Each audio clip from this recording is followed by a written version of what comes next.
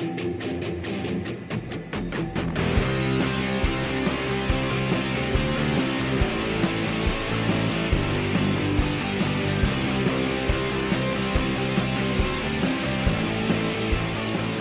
folks, and welcome to episode Sticks in the Six. I'm your host, Andrew Forbes, here with my co-host, Peter Baracchini. And Peter, another big week in the books. Not that much to talk about in terms of hockey news, but a lot that we can kind of bring up discussions and get the ball rolling on certain things here in the hockey world.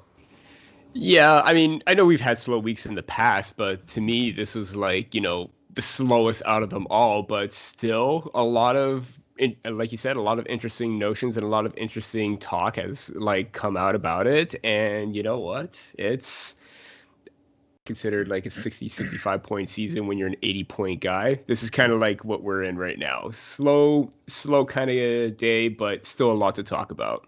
Yeah, normally these would be called the dog days of summer, I guess. But yeah. I mean, snowing outside here in London, and yeah, not so much the summer. I guess it would be the dog days of winter as we go into yet another snowy time without any hockey to really discuss. You just mentioned snow. I looked out my window and it's starting to flurry right now. So yeah, we are going to get hard pretty soon right now. Yeah. Oh, yeah. And it's, I mean, like we said, hopefully in the next little while, we have an exact start date for the NHL season. But, ahead of that, we've got the World Juniors, which, camps are underway for certain teams. Other teams are just naming their rosters. Big news out of Canada's camp today is that a non-core member of the staff tests positive for COVID-19. Anybody that came into contact with him will be isolated for 14 days. They have not tied him to any players or any core staff, so that's good news. That being said, obviously, it's 2020, and here we go again with the COVID-19 talk. Yeah, I mean, again, you wish for like a really quick recovery and that it's not like a severe case, so we're hoping that the person diagnosed and those that came in contact are fully healed or come out of this 100%. But again, it's something like this, it's very contagious. You can't let your guard down, no matter, even if you're in a bubble. I mean, you run that risk in case somebody does get infected. You just can't let it. I mean, again, we're seeing the spikes because of COVID fatigue and everything like that. I get it. We're all fed up. It took a big chunk out of our whole year, and it took a lot from us, but we're still dealing with it. We got to, do what we can in the meantime. But you know what? It happened even just before the news broke. It happened just before the first game between Red and White. And I'm already set up to watch the stream and everything on Hockey Canada. And then all of a sudden I just look at my phone and there's news reports saying that, core member was tested positive. And it's like, oh man, you have that thought in the back of your head. Did a player come in contact with it? How long was the interaction? Was it more than 15 minutes? So there's all these underlying factors, but they said that no players were affected. I mean, we're still hoping for that, but it's still, something to be cautious about no matter where you are. Yeah, no, 100%. And the Russians also named their, camp roster. They've got 28 players coming to their training camp for the 2021 World Junior Championship in Edmonton, and that roster includes least prospects, Rodion Amirov, who was taken 15th overall at this year's NHL draft, Mikhail Abramov, 115th in 2019, and goalie Artur Akhtyamov, who was taken 106th this year for the Leafs. Thoughts on these three players potentially being a big part of the Russian squad? Where do I start off? Because, you know what, let's just start with the big name that we all talk about, Rodion Amirov. I mean, I just told you before we went on the air, someone, Alex Nunn on Twitter posted a really, really nasty clip of Rodion Amirov just fully making a defender look stupid. Cuts in front of the net, doesn't get a good shot off, but he almost still scores in that aspect. So, looking at Russia's top line, Stephen Ellis from the Hockey News came out with a really good projection for Russia's, team for the World Junior Championships, and it looks like Afanaseyev, uh, Kuznetsov, and Vasily Podkolzin are projected to be their top line. And Rodion Amirov is projected to be the second line left winger. And man, I am absolutely excited for that because he's paired up with Mikhail Abramov and Igor Chinnikov, noted first round pick, who's supposed to be, a 6th or 7th. But you can't. There's nothing bad to say about Amirov. Like, I'm trying to find something. Like, when you look at him play, you are just always in shock and awe. And granted, like, there are times where, even when he's not getting his opportunities in Russia right now, because, line rosters, projections, minimal minutes, whatever you call it, he still makes an impact despite the limited ice time. And the fact that he's constantly having a high motor and just keeps on going and going, I think you got that top line that I mentioned before of Russia. I think he could be the best forward for Russia at the end of the tournament when it's all said and done. He could be a top 3 player for them. And I'm just excited about this fact right now because some people had him as a top 10. Some people had him as a top 12. Where was he going to go? The fact that he dropped to 15, it just screams gold for Kyle Dubas right now. Yeah, no, I couldn't agree more. And you mentioned it. He's going to be a top 6 forward for Russia, and I think that's a big testament to what he's been able to do to start this season. And there's lots of video floating around social media right now with what the kinds of plays that he's making over there, and he just seems so slippery in the offensive end at times. Like he can stick handle out of a phone booth at times. So yeah, I think solid pick by the Leafs. I actually had him ranked higher, and I think the fact that he fell to 15th and the Leafs were able to grab him, I mean, just goes to show you that maybe some of these European prospects are sometimes overlooked, and I think he's a perfect example because he's a guy that maybe teams just weren't ready to take or to jump on, and the Leafs were able to get him at 15, and obviously I think he's going to be a solid pick. That being said, I think it's exciting that we get to see Abramov play with him as well. Yes. Because I think he's going to just make his game look that much better. And not to say that it's not already, but he's a guy that the Leafs have been sitting on since 2019. Give him a couple more years to really develop. Excuse me. And I think it's just going to be great for him to get that opportunity to play with a young guy like that, and potentially a future teammate as well in Toronto. So, that's exciting for the Leafs, and I'm starting to wonder who I'm going to cheer for at the World Juniors. Canada obviously is your number one, but you've got Nick Robertson on the U.S. squad potentially. You've got, the 3 Leaf prospects in Russia. This could be the first year that I actually want the Russians to win. That's, I mean, it does make sense. Obviously you want to cheer for your home, the country that you represent. It's a normal fact of sports, whether you're watching, World Hockey Championships, World Juniors, World Cup of Soccer, whatever. You always show that, that pride whenever your country plays. But there's always that underlying factor where you want another team to suddenly win. And now that Russia has 3 Leaf prospects, Finland could have an abundance of Maple Leaf prospects as well. It's very interesting to see how things will go right now. And it kind of changes for me every single year. Yeah, I always want Canada to win.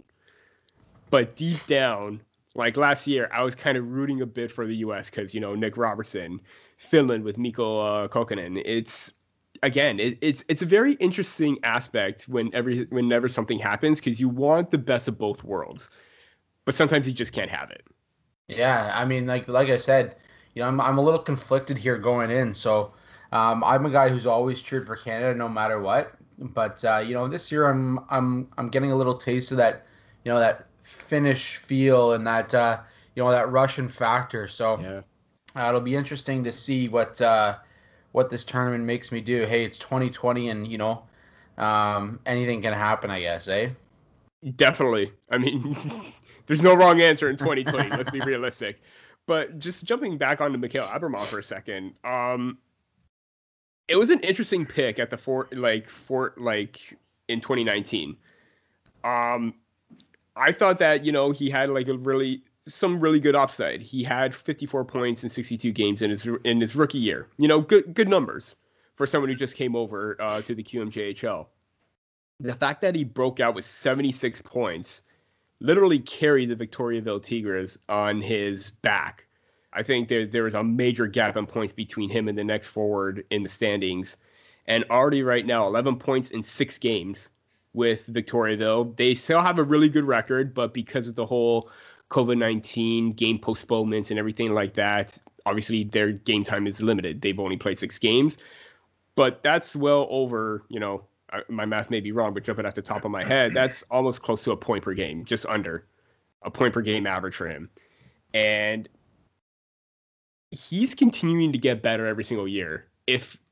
I'm not good with math whatsoever, but if we were to try and project that to a 62 game season, because that's usually what the CHL usually play, around 62, 64 games, I believe. Yes, 64. Okay. So I was right about that, right about number one thing. But if he continued to have this sort of pace of double-digit points in a 6-game interval, he could match and even possibly surpass what he had. And the QMJHL is a very competitive league. So the fact that he's gaining more looks, and there was one clip that I saw, or that was posted online, I believe. I don't want to say a name because I don't want to get it wrong, but he won a face-off, just literally does a solo job himself, goes down the ice, curls back, lets the defender, sort of wander off, cuts back into the middle, and he scores. I believe it was 3-on-3 in overtime. And I'm like, man, how is he able to do that? Granted, this is junior. Granted, could he do that in the NHL? Maybe. We don't know, but as soon as he starts to progress even more and gets more comfortable with what the Leafs have in store for him, he could be a really solid late-round pickup, and I'm really excited to see him and Amirov just tear it up on that second line right now. Yeah, no, I couldn't agree more, and yeah, it's going to be, like I said, I think the thing with the Russians is that no matter what, they're always an exciting team to watch. They've got that speed, might not always have that physical factor, but at the same time, they're not afraid to kind of go into those grimy areas. And, just to add that little bit of Maple Leaf flavor to it this year, I think that's what's going to make it more exciting for, folks like yourself and I who are, big Leaf fans and want to see what the future holds for that team. So to be able to kind of see that and like you said, with both guys on the same line, I mean, we're going to be really focused in on that second line of the Russian squad if that's the way that it pans out. Oh yeah, and again, when you always go into a tournament like this, it's always Canada, USA, Russia, Sweden, Finland that are always in contention for winning gold. Looking at this right now, Russia's second line could match that of what their first line is, and they always have excellent depth. They always have someone in the second or third line role that always goes above and beyond. Because let's face it, they know how to develop really great and strong prospects right now. So that they got that going for them every single year. They're always a threat, no matter who's on their roster. Yeah, no, 100%, and. Kind of moving on from that, you and I have talked a lot over the last couple episodes about, potential players that could go overseas to play, whether it be from the OHL or another CHL league, just with the unknown kind of going on right now here in North America. We almost saw one of the top prospects for the 2021 NHL draft go over in Brandt Clark. There was a little bit of a debacle there in terms of he had a deal worked out overseas. He was ready to go, and then there was something in his clause back home, a clause in his deal back home that doesn't allow him to go play overseas. What's your thoughts surrounding the potential for a guy like Brandt Clark, a top end pick, to go over there and get some game time in before this potential OHL season starts in the new year. Yeah, this was really crazy. And I'm still lost as to not necessarily what happened, but how everything unfolded. I mean, there's a lot of excitement grew because, hey, this is a potential first overall pick right now, and it's a draft that's completely wide open. Here's a chance for him to go over, play, get some game time until the OHL starts up.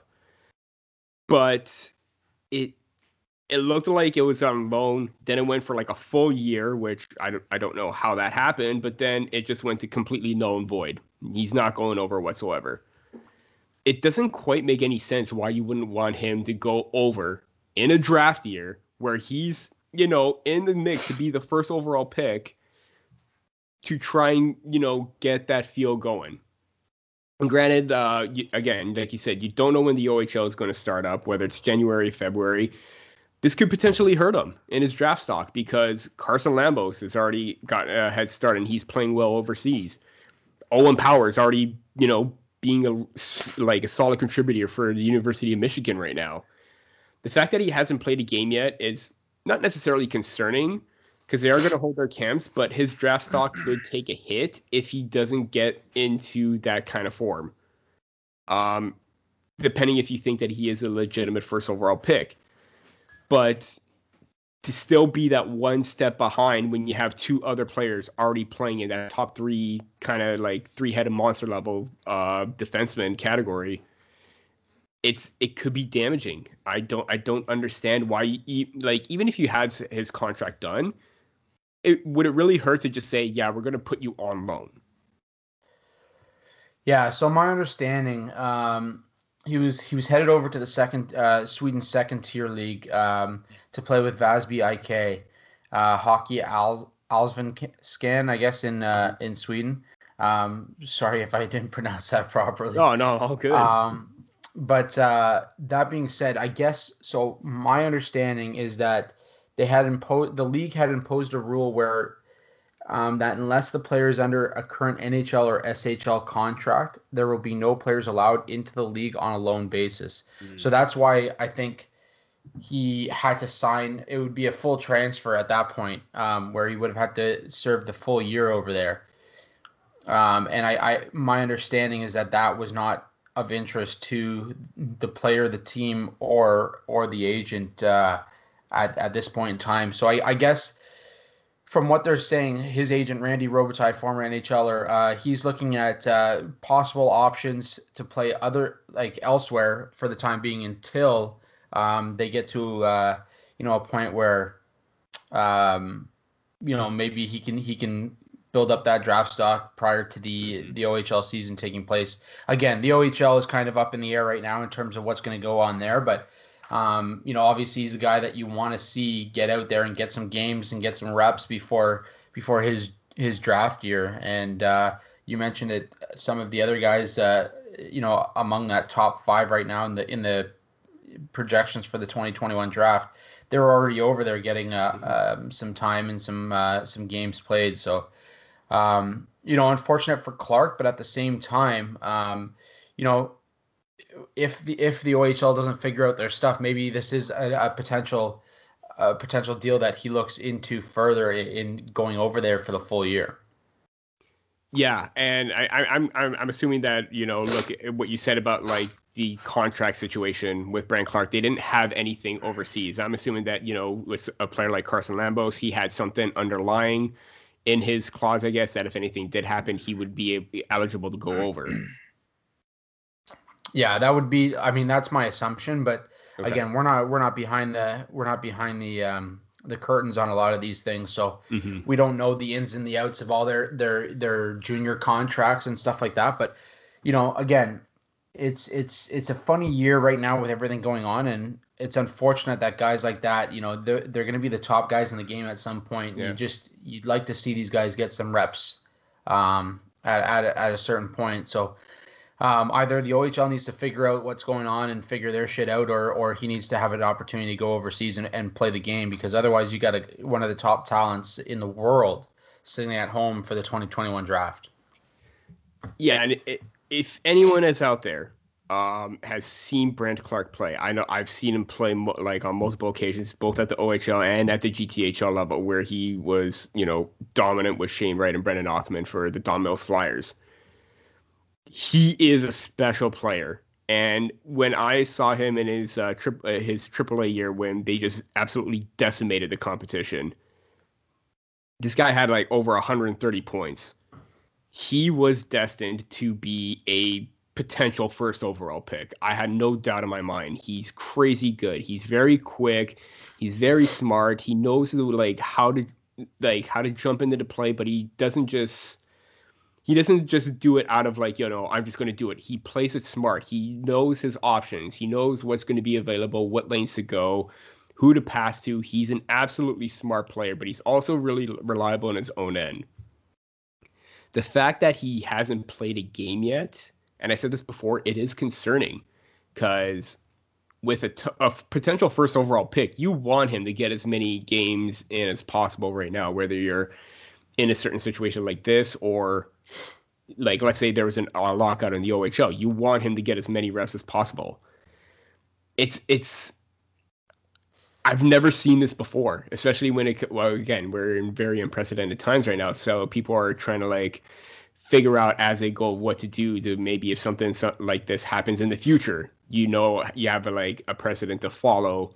Oh, remember what happened with Brant Clark? We could try and go this route, But yeah, I mean, it's really sad to see him not get any games whatsoever, and a lot of OHL players too, not just him. It's very disappointing that they haven't figured anything out right now. But the fact that honestly, I still have him as a first overall pick.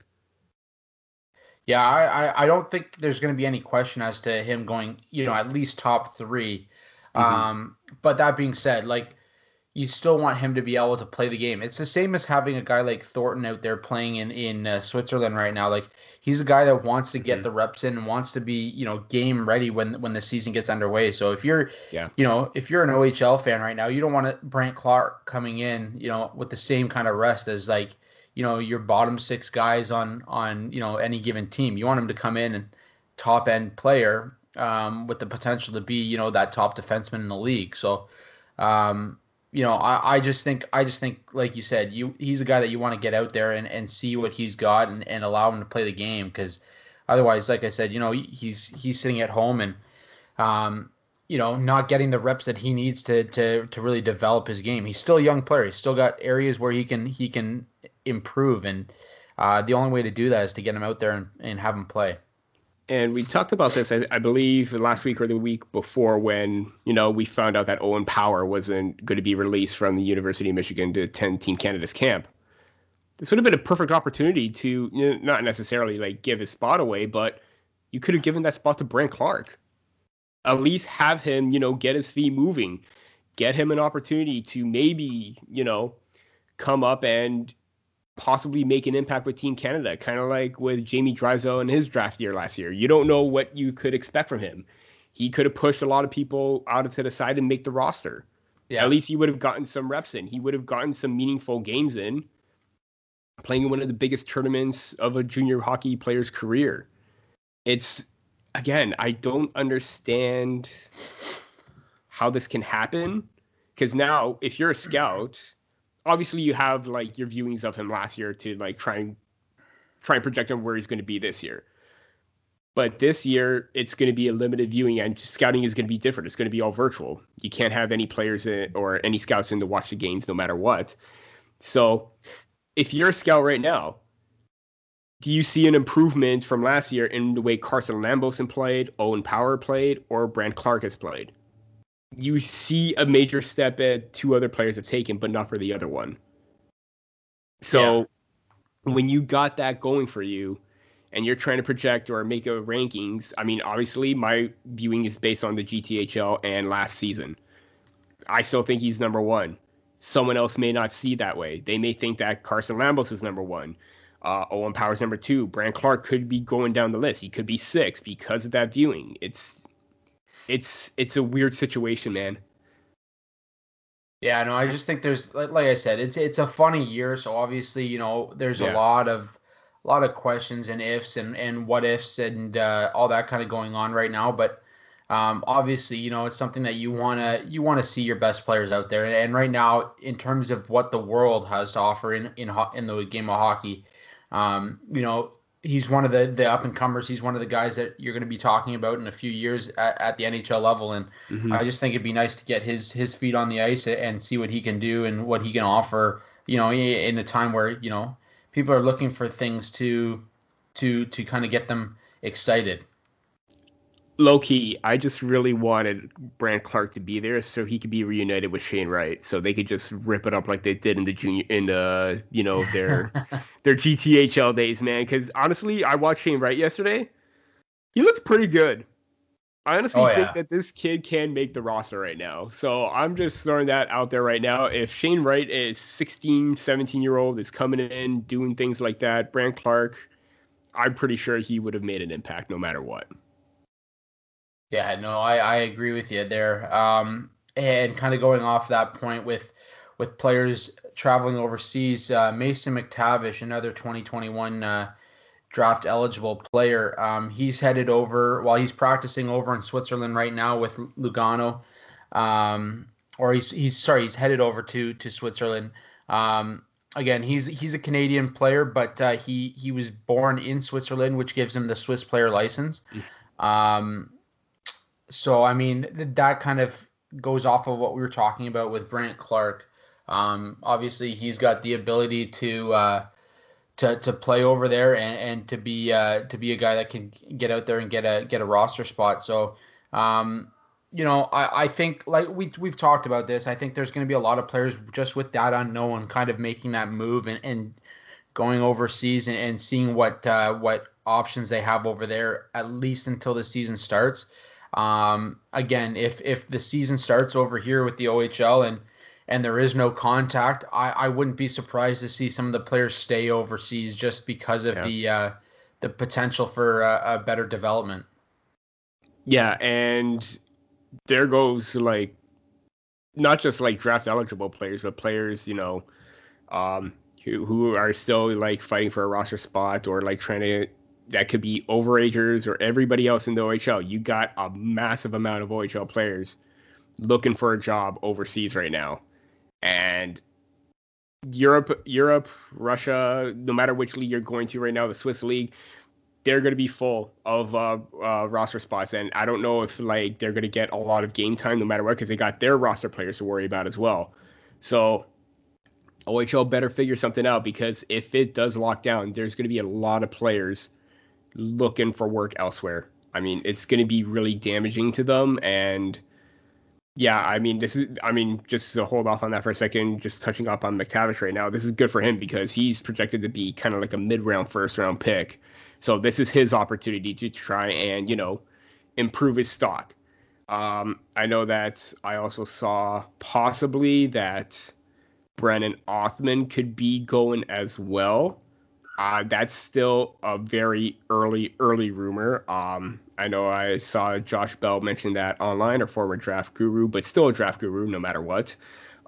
Mentioned that in the link that Brendan Othman could be going as well. That was reported by Elite Prospects. So it's really, again, it's nothing new that I'm going to say before. It's just really unprecedented how we're at the stage right now where not just him, but many OHLers could follow suit if no hitting is involved. And that's going to be really damaging to one of the like more prominent developmental leagues for players who go into the NHL. Well, not only that, but you lose those top players at the OHL level, but also those are players that are going overseas and taking up spots for other potential players Yeah. that could either one that's their livelihood over there. Two, they could be looking to make noise overseas as well. So Mm-hmm. um, it really like it's a real travesty in my opinion to kind of be where we're at right now. But again, out of our control a little bit. Obviously, you don't want to see guys like McTavish and Othman go overseas, long term. But with what's going on over here right now, you really just don't know what could happen to these players and what their long-term plans are. Yeah, I mean, again, like when you come to the NHL, you want to like take a job away from somebody because you want to. This is what everybody's lived for, but for other players overseas, that's all that they could probably get to. That's how far that they could probably go in their career, and they don't want that. They for sure they don't want that job taken away from them. I mean, same in the NHL. Nobody wants to have their job, battled out by like 19, 20-year-old, even though that they've been in the league for some time.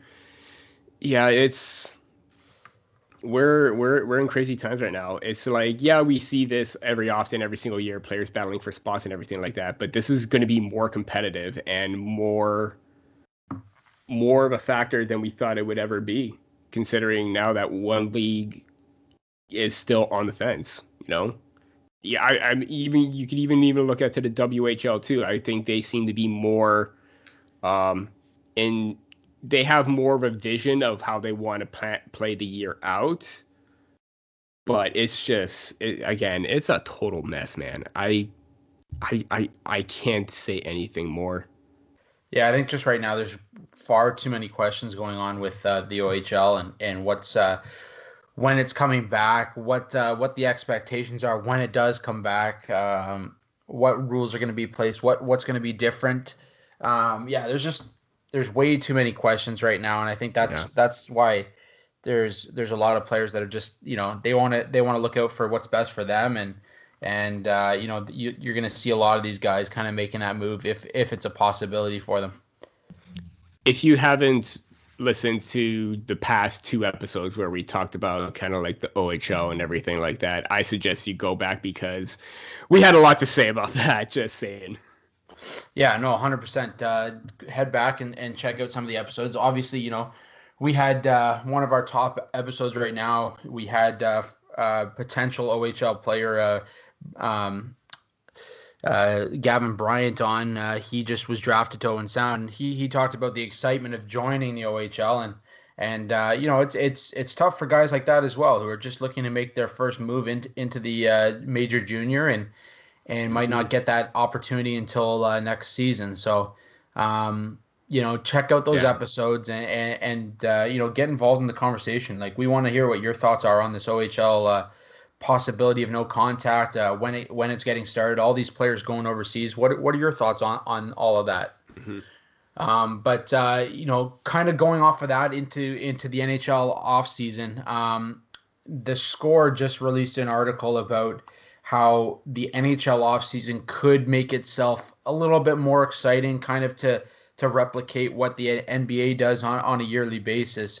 Some of the things they talked about was revamping the salary cap, having a soft cap, a rolling cap, contract changes instead of an 8-year maximum or 7-year for non-team UFAs, have a 5-year maximum, have player opt-out contracts, lower free agency age. What are your thoughts here? I just quickly off of the top of my head, my thought is, obviously it'd be fun to see. It'd be a lot of fun each and every off season to keep things interesting, to say the least. But my thought process here is look at where the NBA is versus the NHL right now. In the NHL, there's so much more parity, and anybody could win on any given year. Like, for example, nobody expected the Vancouver Canucks in 2019-20 to be the Vancouver Canucks they were. Whereas in the NBA, and don't get me wrong, I love watching basketball, but you kind of have an idea of who your Final Four are going to be year in and year out. Yeah. The example I want to bring up is like a guy like, it's a player-driven league, whereas the NHL is more of a team-oriented. It's a team-oriented league, and you're not seeing these guys sign for $30 million a year for a reason. The reason they have the hard cap in place is because they want to create that league parity. They don't want it to get out of control, because at one point it was.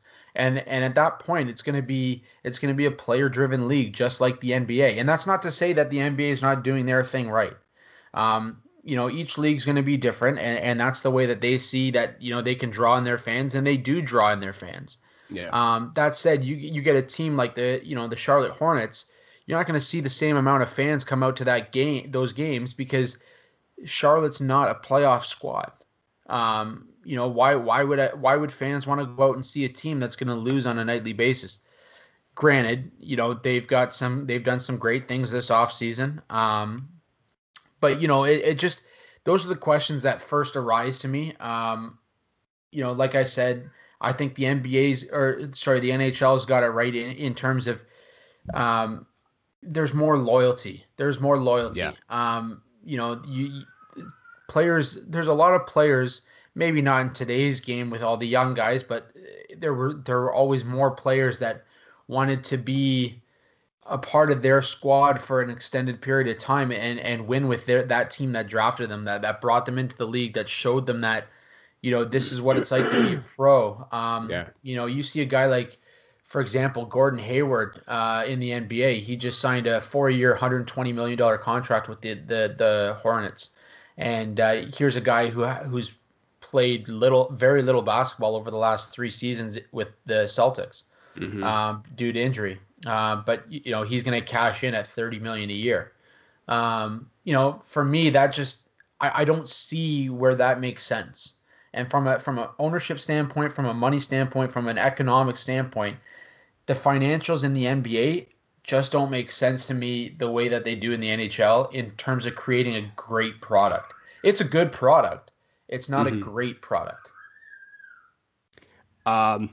Just throwing out another name out there. Fred VanVleet signed 4 years, $85 million. So, yeah.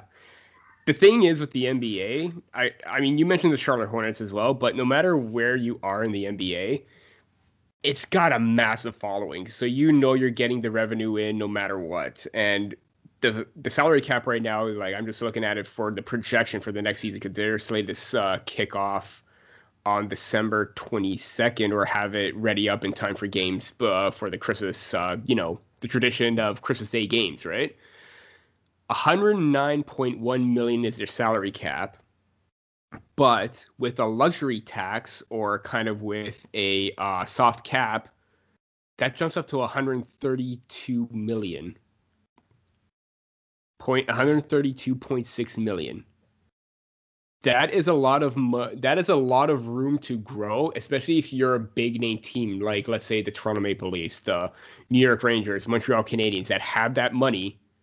You have that more space to work with and add more players in. But another reason why I think it works for the NBA so much and not so much for the NHL, the roster size. You have a team of on the NBA of maybe like 14, 18 guys, 18 players, don't get me wrong on the roster size, but it's very small compared to what the NHL is, where you have a roster of 20 to 23 players. So you have that wiggle room to try and decrease money for one aspect and then try and give it to others. If that were to happen in the NHL, you could maybe just see roll 3 lines as opposed to 4 lines, which is, not. We're going very crazy right now, but we're not saying anything is set in stone. But that, to me, that's how it would kind of work if you're in a soft cap era. Because let's face it, some teams can afford it, other teams can't, because other teams in the NHL are struggling more so than teams that are struggling in the NBA. To me, a rolling cap, and this is something that they mentioned in the article as well, makes more sense in a sense that if a team is still struggling to get players, the extra space that they have could be added on next year, and that can make them even more competitive. So, for example, the Score, they use the Ottawa Senators as an example. They have $12.5 million under salary cap.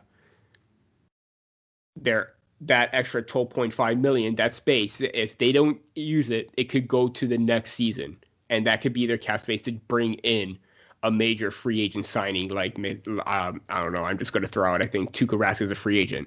If they feel that Matt Murray isn't great, they could fork over the money to give to Tuukka Rask and, try and get that balance in and bring in a star player. But like you said, who's going to be available, or who are the big players in the NBA. every single year, because you could have 3 or 4 star players on a roster compared to the NHL, where maybe you could have 2 to 3. You'll be lucky if you have 4, like if you're the Toronto Maple Leafs, and sort of like change the balance of power of how you could manage the cap.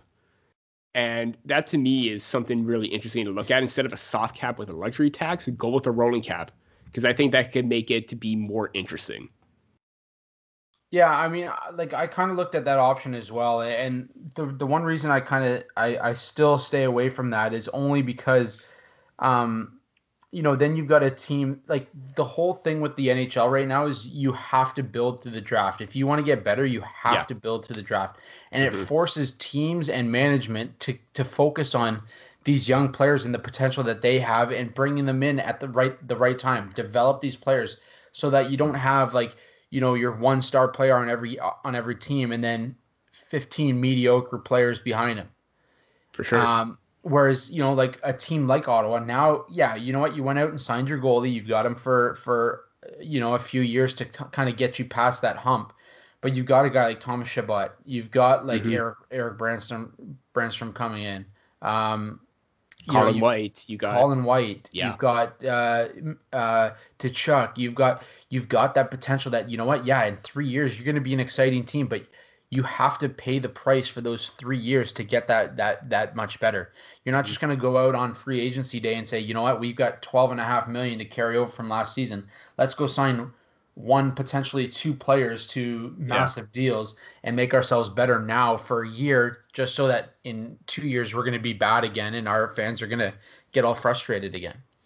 That's where I'm looking at it. The one thing that I could see them potentially doing is maybe shortening the maximum contract to 5 years, let's say, and potentially adding player opt-outs on long-term deals. So like, let's say anything over 3 years, that final year gives you a player option as well. That would be the only other thing I could see them adding to kind of allow the players to be more in tune with what their contract offers them in a long-term deal. If they feel like, hey, those first 3 years I put up 300 points, I want a better deal for that 4th year. Yeah.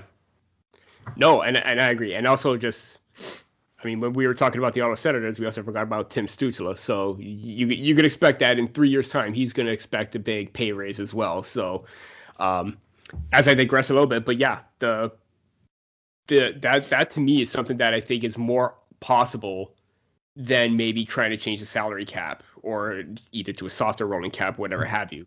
5-year contracts, I think that would be really even more interesting as well, because of the fact that, you don't see the 13-year contract that Alex Ovechkin signed. You don't see the 15 years that Ilya Kovalchuk signed, and then he opted out, or said he's retiring after 2 of them, right? That to me is absolutely ridiculous. And I'm so glad that they lowered it down to like a more respectable number, like 7 or 8. But with 5 years, I think with that, you could also lower how things work out in terms of like getting, it could coincide with the lower UFA factor as well. So right now you need to be at least 27 years or older to be, qualified for being right now.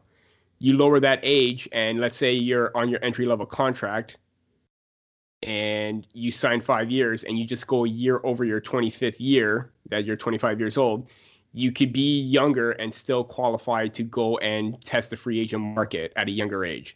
That to me, I think would make it more competitive. But the player opt-outs, man, I want to see this happen more, because you see even in baseball too, I think. And what would be amazing is, imagine Connor McDavid opts out of the final year of his contract and says, no, I want to go to free agency and I want to sign in Toronto. How awesome would that be? I mean, even John Tavares, like, he could have opted out of the last year of his contract with the Islanders and come to Toronto a year earlier and go to free agency. And then now this 7-year contract wouldn't be as bad as we thought, because they would lower it to 1 year, maybe instead of like when he's 35, it would go to 34. Again, I'm not doing the math at the top of my head, right? But just roughly. How awesome would that be? Even I'm looking at Jack Eichel right now. He's sick and tired in Buffalo, probably, right? He's tired of losing. Opt out of the final year. Go to a winning, contending team. it's really interesting, and I would love to see that happen more often right now.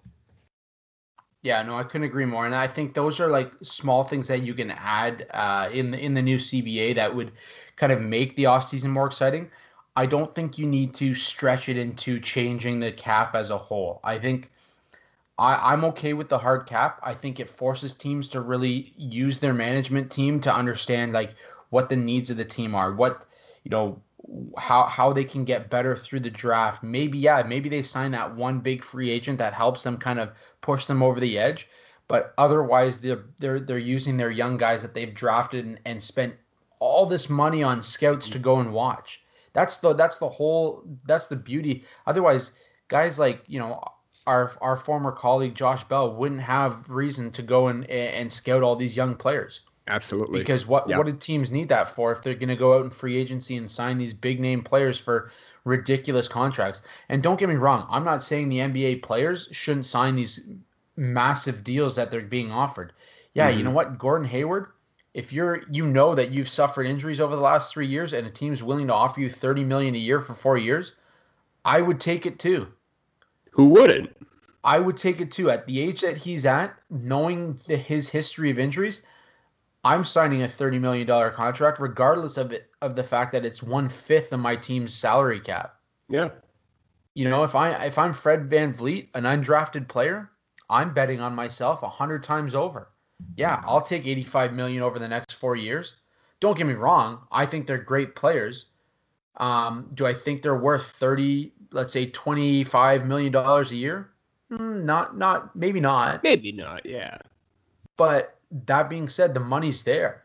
In a sport like the NBA, it's so international in terms of having games in China and things like that, that the money is there and Yeah. the ownership is there and willing to put that money to good use.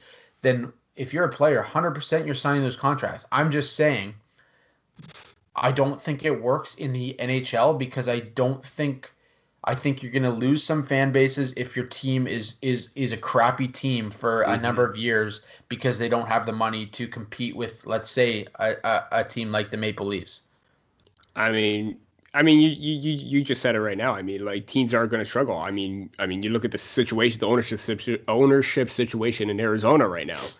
You really think they would survive in in a different cap era? No, because like you said, they want parity to have other teams be competitive, so that way it's equal all the way across the board.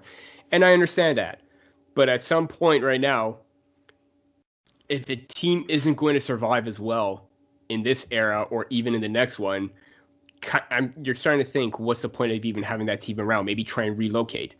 I mean, look at Vegas right now. Just a brand new team that's like only 2, 3 years old. They're already like one of the. I would say that I don't know the figures, but based on how they're marketing everything, how they're selling the team, the brand, and everything like that, they're probably a profitable team right now. It's how you. To me, it all comes down to the ownership, and there are going to be some teams in the league where in the NHL where they are going to struggle no matter what the situation is. The NBA, I guess you could say that they're more invested in it, maybe more so than maybe other teams in the NHL. I don't know. Don't get me wrong. It's just something that's crossed my mind a couple times in the past, and even while we're talking about it right now.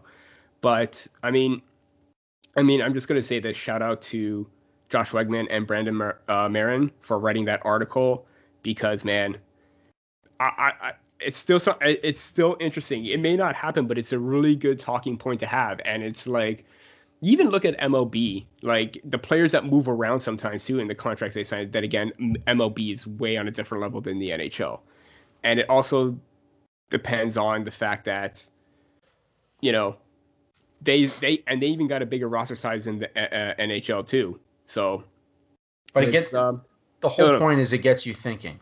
It yeah. gets you thinking. It gets you dreaming about maybe the possibility of that kind of stuff happening, especially in a league like the NHL that has more parity than most of the other, big four in North America. Hmm. But yeah, anyways, let's jump off of that. We could talk on that subject for probably we days. We could probably talk about that next episode too. Yeah.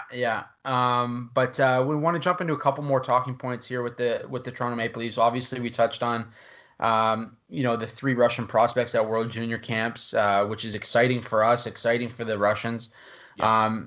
But on what could create more news is the fact that Mikko Lehtinen and Jokerit have agreed to terminate their contract, or his contract, his KHL contract this season, as he is set to head to Toronto and get ready for training camp with the Leafs.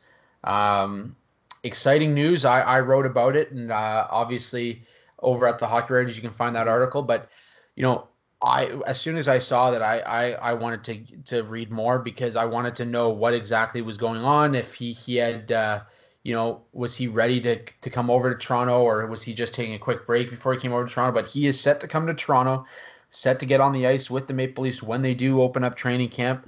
And he's going to come over earlier so that he can get his quarantine out of the way and get ready to play some hockey in blue and white. This is exciting news, obviously, for the Maple Leafs and fans like yourself and me, Peter. Yeah, I mean, you wrote a really great article. I mean, I did a deep dive a couple weeks ago. We talked about him on the THW Live. I mean, we could go on and on about this, but man, I'm really excited about this. I mean, given the fact that, it makes sense. At first, I didn't expect it to happen, because I would have thought that maybe he would have done it a little bit closer to when there's like an actual startup date. But then I realized there's also the 14-day quarantine that didn't take into account. Why? Because we're still in this COVID-19 era where you got to think at least 2 weeks in advance kind of thing. So that really didn't cross my mind until you brought it up right now. So I thought, it doesn't make sense that, he's opting out right now, but it does, because he wants to like get that 2-week quarantine over. So that way, maybe in those next 2 weeks, you have a startup date, he can start getting on the ice and practicing and everything like that. Honestly, I'm glad it's happened. And you know what?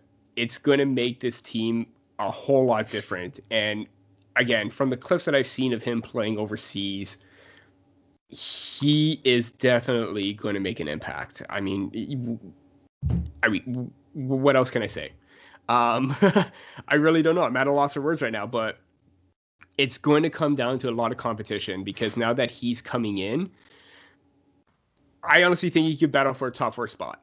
But in that top 4 spot, someone's got to be pushed down. Who's it going to be? Is it going to be Justin Hall? Is Rasmus Sandin going to see a spot? We don't even know right now. I thought that Rasmus Sandin could be a roster player this year. At this point right now, I'm having second thoughts about it. Him coming over right now, I'm absolutely excited to see how he can translate that play to the North American ice. He's got all the room over there. Yeah, it's a little bit small over here, but man, I still think he could still wheel and deal, fly through the ice, set up plays, be more aggressive than what we've had in the past in our own end. I mean, he's just a real complete player. I mean, it's going to be a real treat to see him, I'll tell you that. And for those that you've only seen clips of him online, it's what you see online is just a small sample of everything. You're going to probably see a more bigger picture than more than possibly what we've seen online. It's going to be, because we have something where we're able to go in and see more video clips of him, but at the same time, it's just it's really crazy, man. I'm happy. I'm absolutely happy that he's coming over right now. Yeah, no, and the only thing I really have to say is there was a comment made on the article that I wrote about how, they don't see him being a top 4 player or a top 4 defenseman for the Leafs, because the way that Hall and Muzzin played together last season. And I mean, I get where the reader was coming from. Yeah.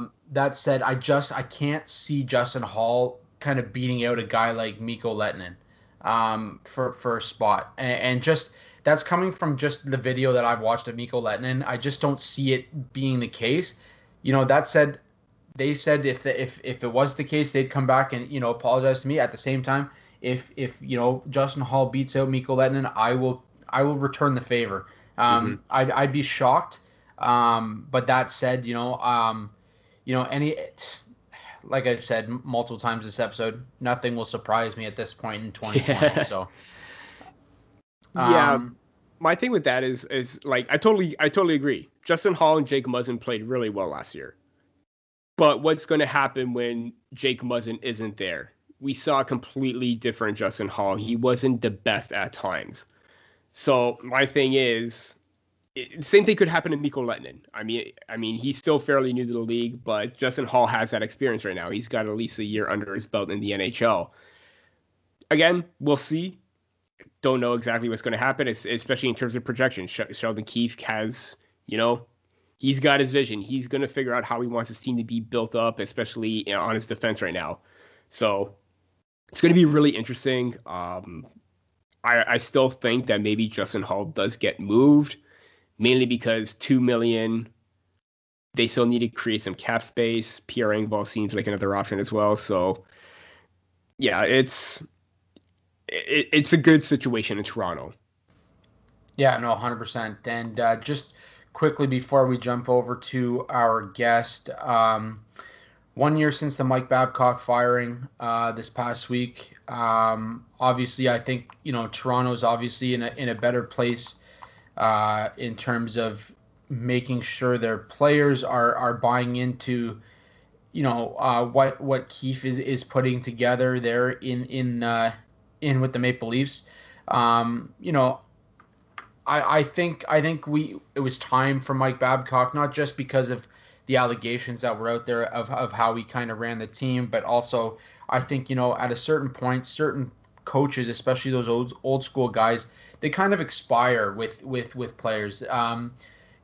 These players don't buy into their systems as much and don't kind of buy into the bullcrap that they bring to the team as well, in terms of how they motivate certain players. So I think it'll be interesting to see what Keefe can put together as a full-time coach next year, whenever that season does get underway. But I think from my standpoint, I think the Maple Leafs are in a better place with Sheldon Keefe behind the bench.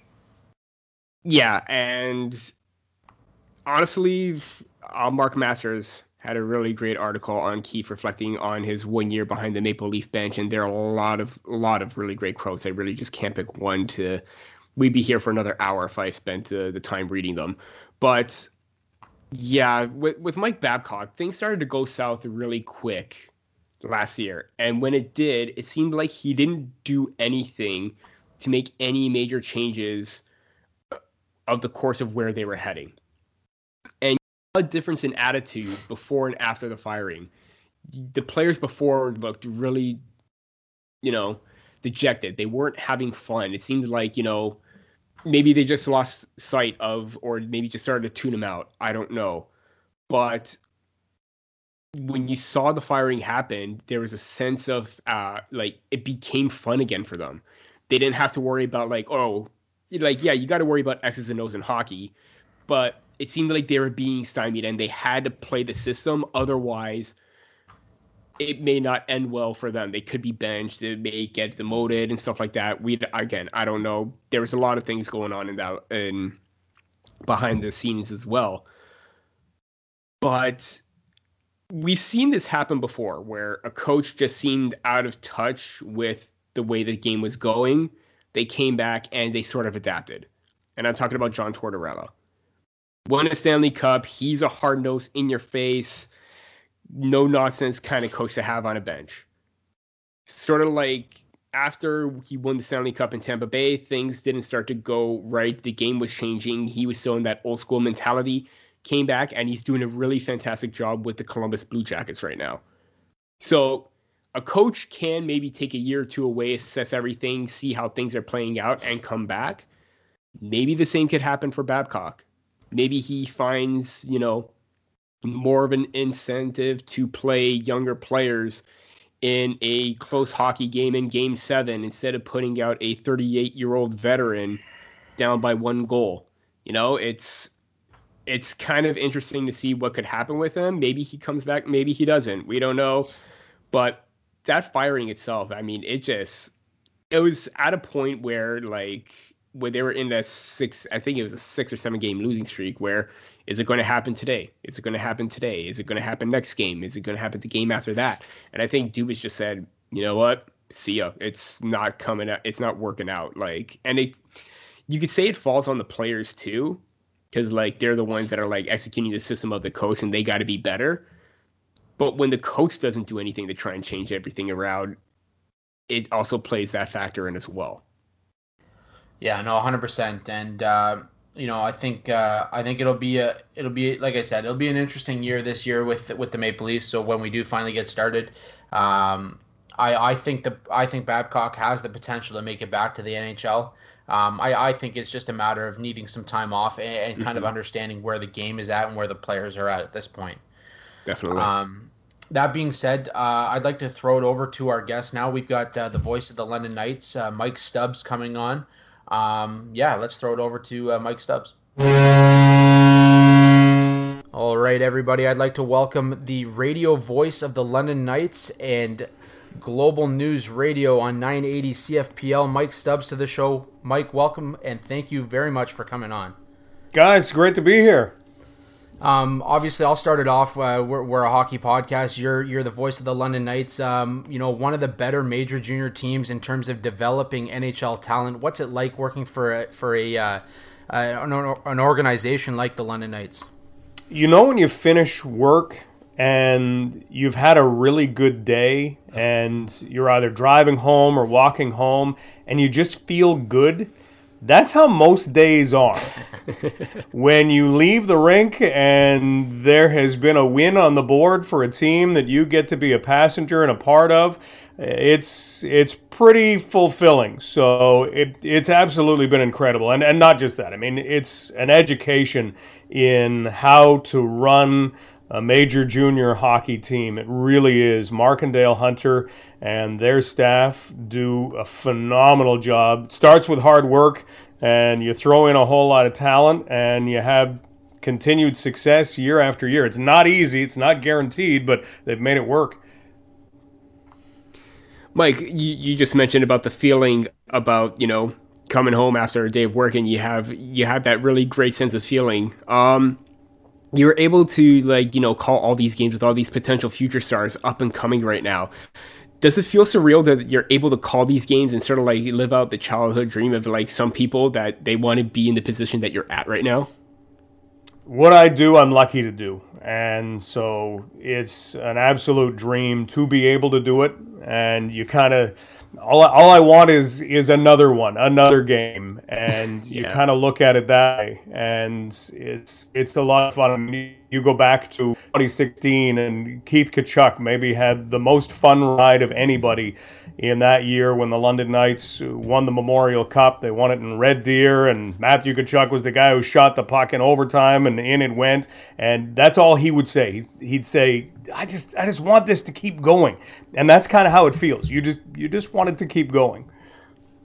Mike, I had the opportunity to do some of the junior Knights games for Rogers here in London. And, I did some of the color, and it's not an easy job. Take us through what it's like for you on a nightly basis, kind of getting ready to, not really get a chance to take a breath, especially in these highly skilled, highly level games with the London Knights.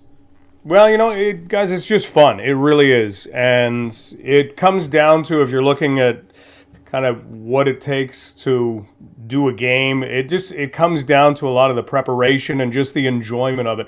Colin Cowherd, who is a talk show host for Fox, he has this line that says, those who can truly say they have made it enjoy the preparation more than the fame. And I think it applies in so many different parts of life where you have to enjoy what you do, but you have to enjoy the grunt work side of it. You have to enjoy, learning and researching and memorizing and following and reading and all of that stuff. If you put that in, then the rest of it just comes easily. Mike, what has been your favorite call or sort of like your favorite moment following this London Knights team? Well, I mean, this London Knights team kind of provides you with one of those on a regular basis. I've seen both ends. The first year that I did play-by-play for the London Knights, they went 3-60-3. They won 3 games. They didn't win their first game until the night before the holiday break. That was a long time.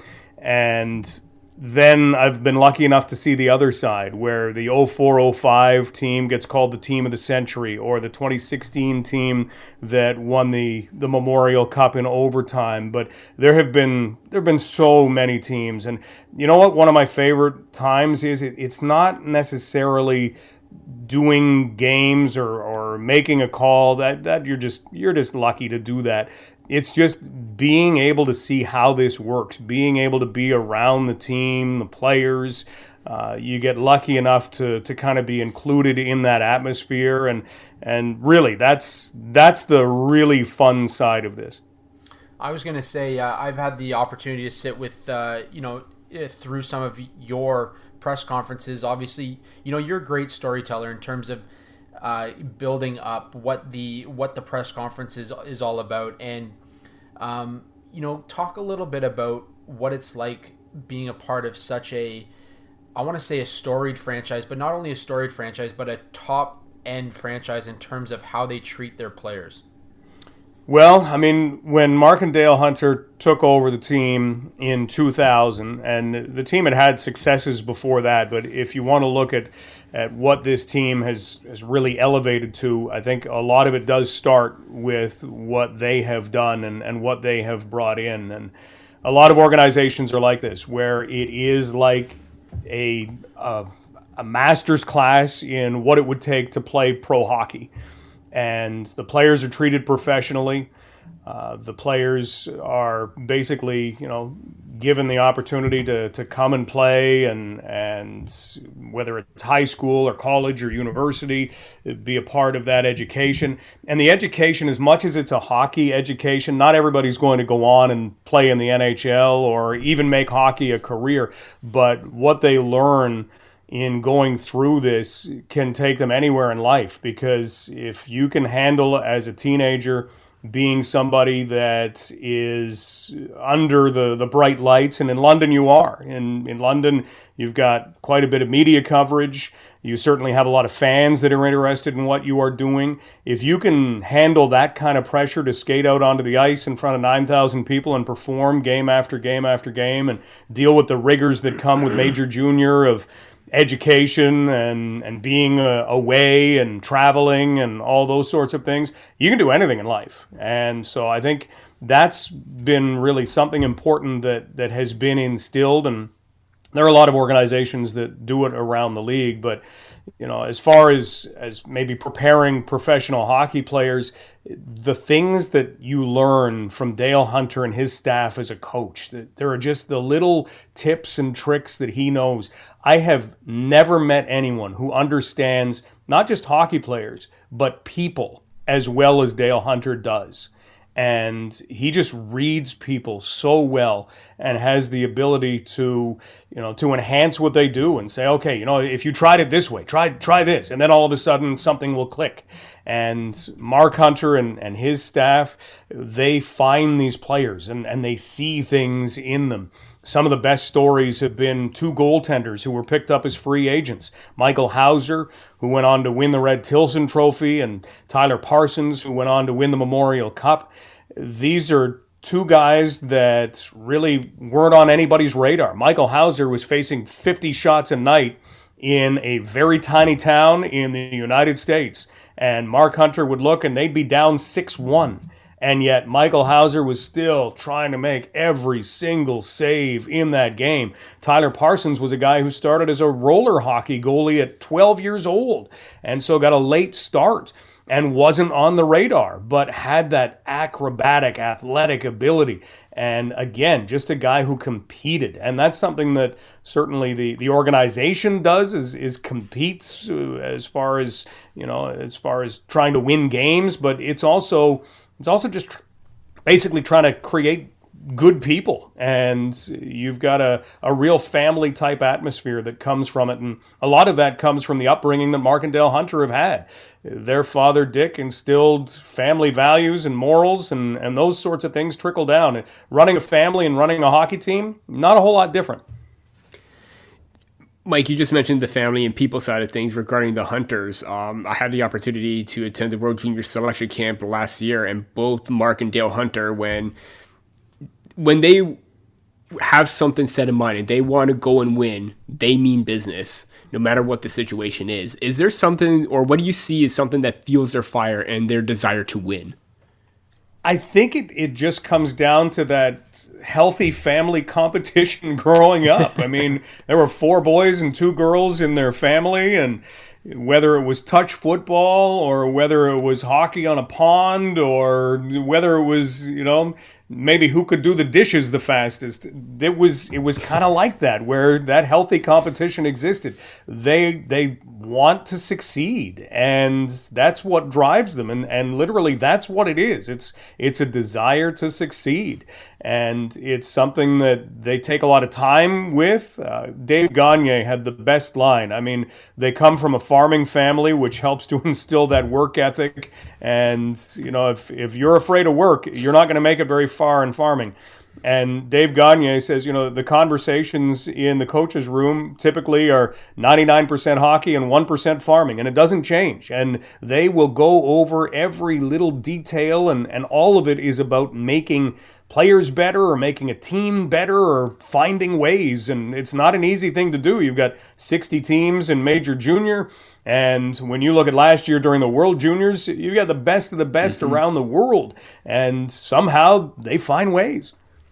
From playing at the Ice House, the old Ice House, just south of the 401 here in London, to now, playing in, you said it, a huge building with so many fans that are so interested in what these players are able to bring to the ice. Is it that we've seen both Mark and Dale kind of leave the team for NHL jobs and come back? Is it that healthy competition that has kind of kept them, in London and building this product with, a group of young kids that have certainly developed into some of the top end talent in the game today? I think they just love what they do. And that's what it comes down to. And you're right, both have been able to go to the National Hockey League. And even in doing so, they still had an eye on what was happening in London. And you almost become, an extra set of eyes. And that's something that, this has become the family business. And it's been an incredibly successful business. So I think it's simply, what they love to do. And this allows them to do it on a daily basis. Plus, they've taken on the role where they could have purchased this team and just said, okay, we're the owners. They could have hired a coach, hired a general manager, and gone that way. They've said, no, we want to be in this. We want to be a part of this. We want to be doing this. And that's been a big part of it too. I just want to highlight a specific player from the London Knights, Connor McMichael. Had an impressive season last year, finished 3rd in OHL scoring, and won a gold medal with Canada at the World Junior Championships, and is looking to make it 2 this time around. Scored last night in the red versus white game. How is he able to elevate his game to new heights and be such a phenomenal premier goal scorer and point producer at this point? As far as his offensive ability, if you talk with people who know a whole lot more about hockey than me, they will say things like, look at the angle, the shooting angle that he will take. He has the ability to change that angle that his stick is at, and as a goaltender, that's a nightmare, especially at the junior level. That's something that NHL players can do and learn to do, but he just seems to do it naturally. And he's someone who has such a high hockey IQ that he can read the play. He knows what he's supposed to do. And in coming to London, you're going to learn how to play the defensive side of the game. You're going to learn how to be a two-way player, because it's hard to get on the ice as a member of the Knights if you're not a two-way player.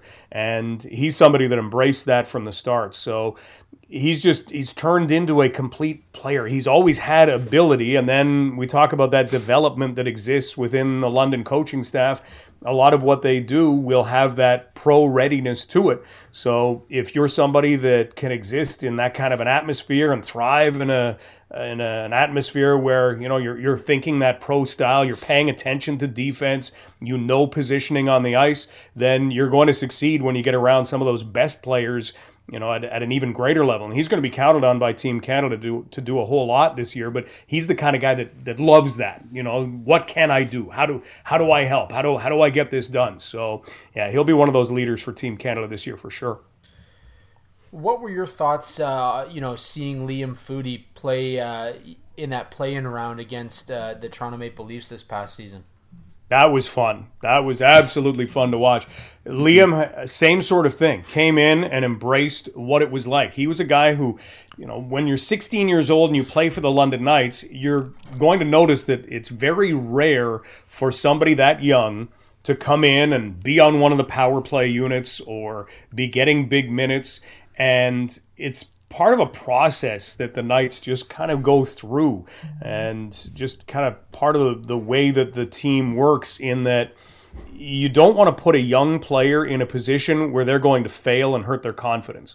And they're very cognizant of that in London, where let's teach. Let's make sure, because as a 16-year-old, you're coming in and you're playing guys who are 17, 18, 19, even 20 years old. It's a big jump. Sure, you've been the best player on your team forever, but right now, if you were thrown into certain situations, it wouldn't work, and your confidence level would suffer. And so that's something that Liam really embraced. And in doing so, he's grown, and he's always got that weapon of speed, and the Blue Jackets have loved that. But he's one of those examples of being pro-ready, where if you have the ability to play at that next level, that you're going to come out of the London Knights organization ready for it. And I think that's a really good example to highlight of how it can work.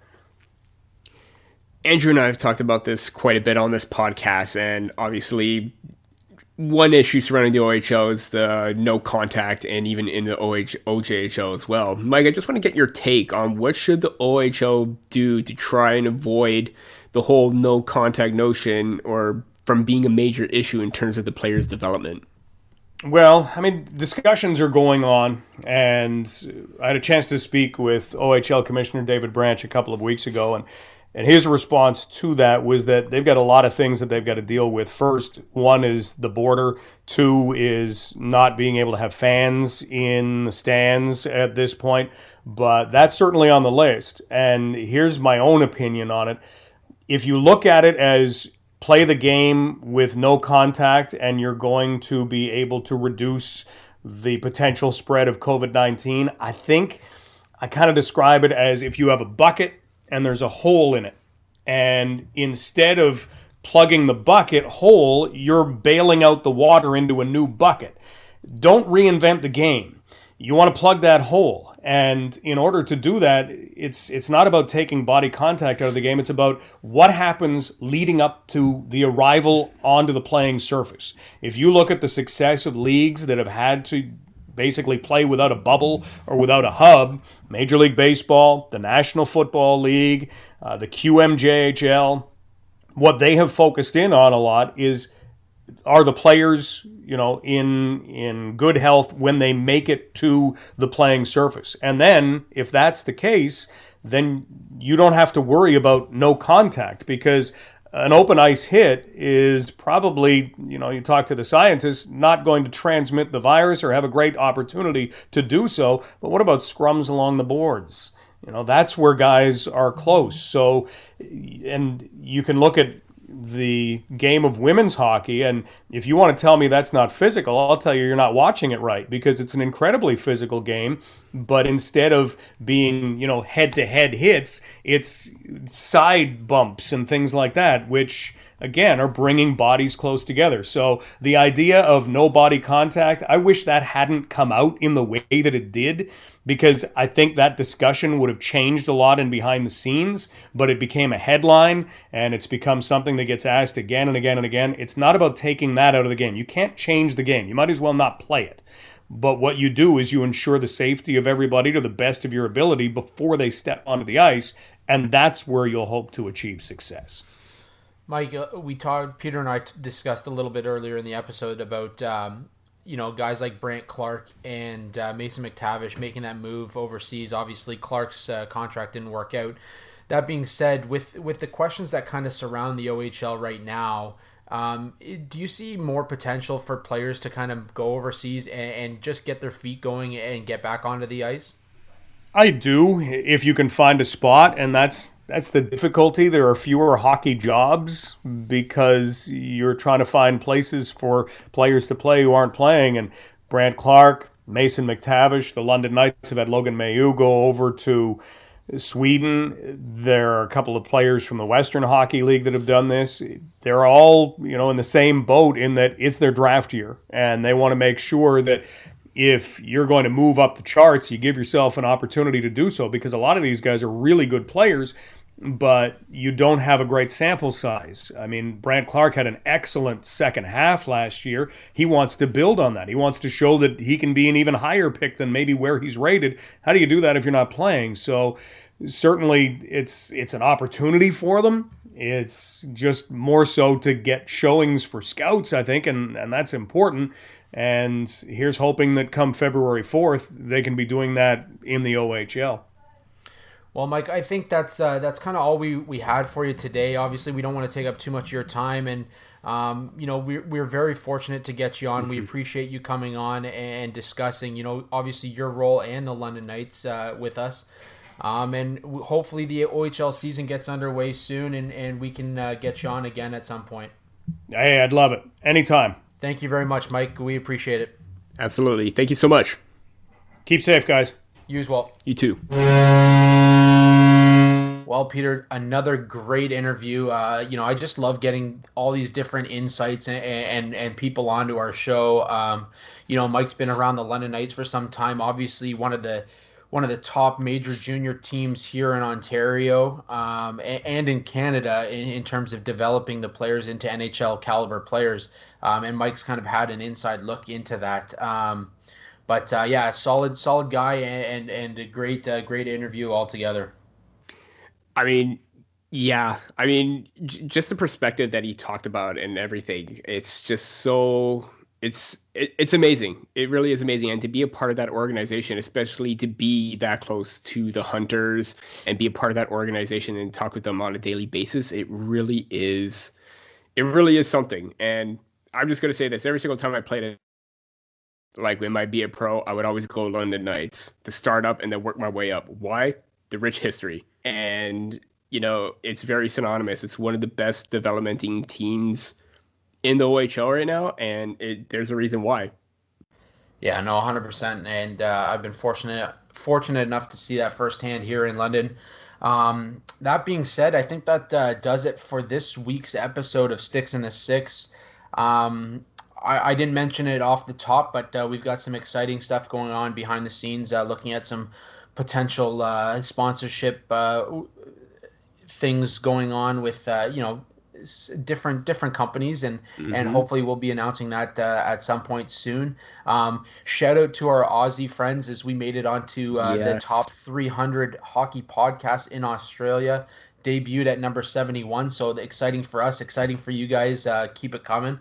What do you have to kind of close us out here, Peter? Just stay safe. I mean, I'm at the point now where I'm having a COVID-19 birthday, so it's coming up. Actually, it's already going to happen when this episode is already out. I already had an early birthday dinner. I mean, it's not the situation that we want. We all want to be out celebrating birthdays, getting out together with friends. Just do the right thing. Like, we're so, we were so close in September when cases were very minimal and the fatigue factor came in. Just do the responsible thing. That's all I'm going to say. It's difficult. We haven't been in something like this, but the longer that you don't follow the rules, the more we're all going to have to go back and take another step back. And we don't want to do that. We want to go forward. We want to get back to those under 100 cases so we can try and get closer to the fact that, you know what, once a vaccine does become available, then it's going to be easier to get past this. 110%. We want to get back out there, seeing people, get out of this lockdown, especially with the cold weather coming. It's just going to get worse and worse. But like Peter said, stay safe. We've got you guys every week. If you want to, tune in and talk some hockey, hit us up on Twitter. Subscribe, review, rate, do what you need to do to help us, gain a little bit more, I guess, listenership. Not even a word, but get some more listeners out there. Otherwise, we'll talk to you next week. Let's hope for a nice big week of hockey news, and we'll break that down for you next week. Absolutely. Have a good one.